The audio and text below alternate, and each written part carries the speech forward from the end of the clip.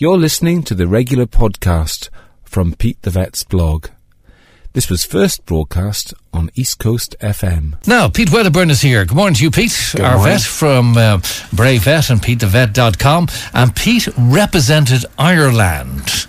Believe it or not, how did that feel, first of all, in London? It was such a buzz.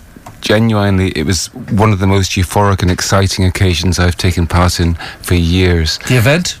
But in particular competing, because if you can imagine this, you're like triathlon, obviously you're swimming in the Serpentine in the middle of Hyde Park, then you come out of there and you're cycling through the streets of London, which are closed specially for us. So you're cycling past Buckingham Palace along the Tower of London, and you're going past these crowds shouting Ireland, Ireland, and you're cycling past or beside Norway and Israel and America, United States of America and Canada, and you feel like you're competing in the Olympics. And it was a glorious sunny day like today, and honestly, it was one of the best moments of my life, just the whole thing. And you to swim in Hyde Park in the Serpentine. And what's the water like?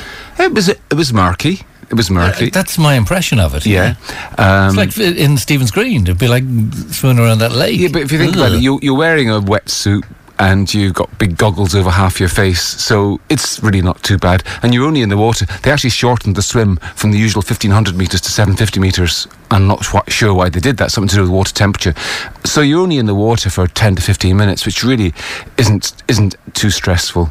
And then you get up on your bike. You get up on your bike then, and you whiz around the streets of London for just over an hour. Because when you mentioned Buckingham Palace and the Tower of London, they're a good bit apart. Yes. You know? 40 kilometres. Yeah, they're not sort of next door to each other.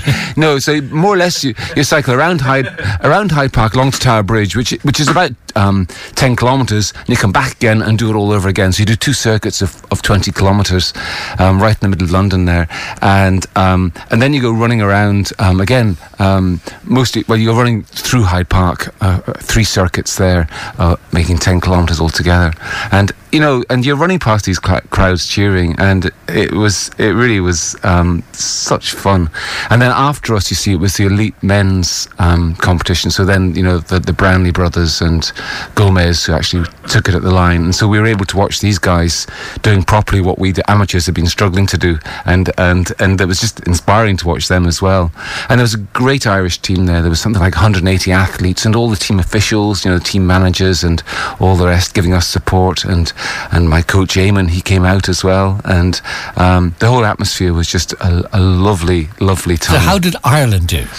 Ireland did very well. I mean, we weren't medal winners, as in first. I've got a medal. Look, this little thing here. What colour's that? That's a medal for it's not got a colour. It's not somebody. I met somebody in the plane last night. They said, "Well, I got a medal. Were you first?" Well, no, I was in the top 100, which I'm really top 100 in the world, and I'm thrilled with that. Okay, and, congratulations. And Ireland did really well as well. Lots of people in the top 100 in all different age groups.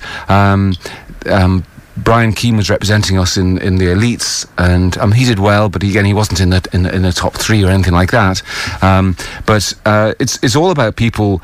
And on Saturday, of course, the Irish elite woman was second. She got a silver, and that was really, really tremendous. Well done to you.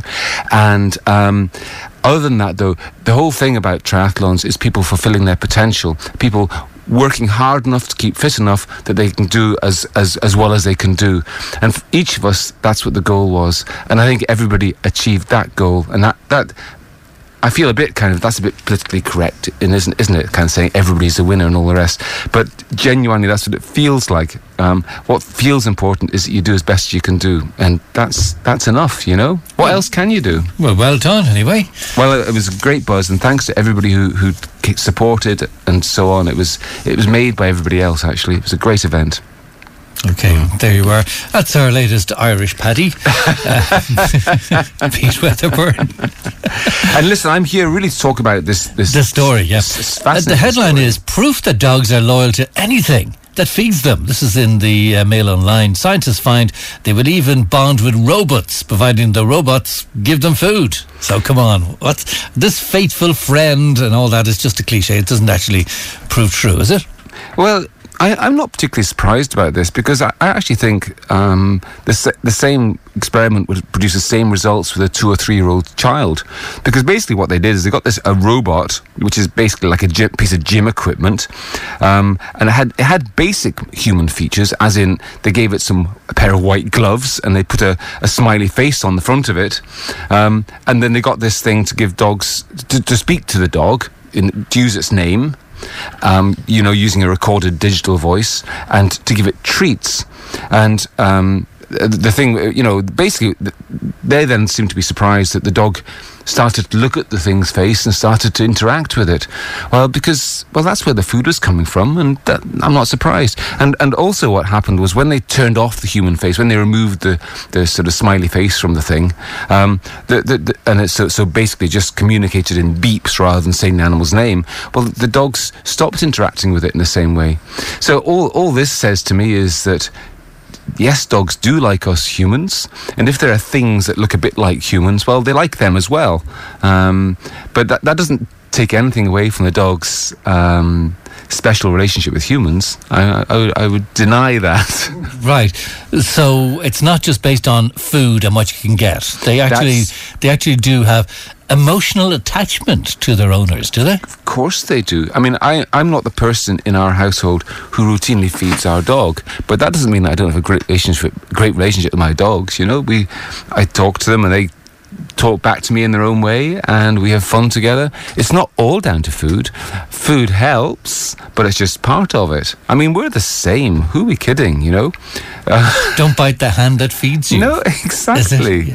People give us favours, we like them more. It's just human nature and animal nature.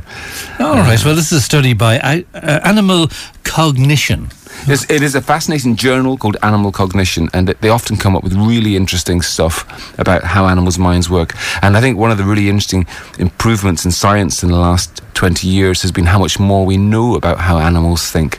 And to me, the main message is they think more like us than you would expect, and that we are more like animals than perhaps we would like to think.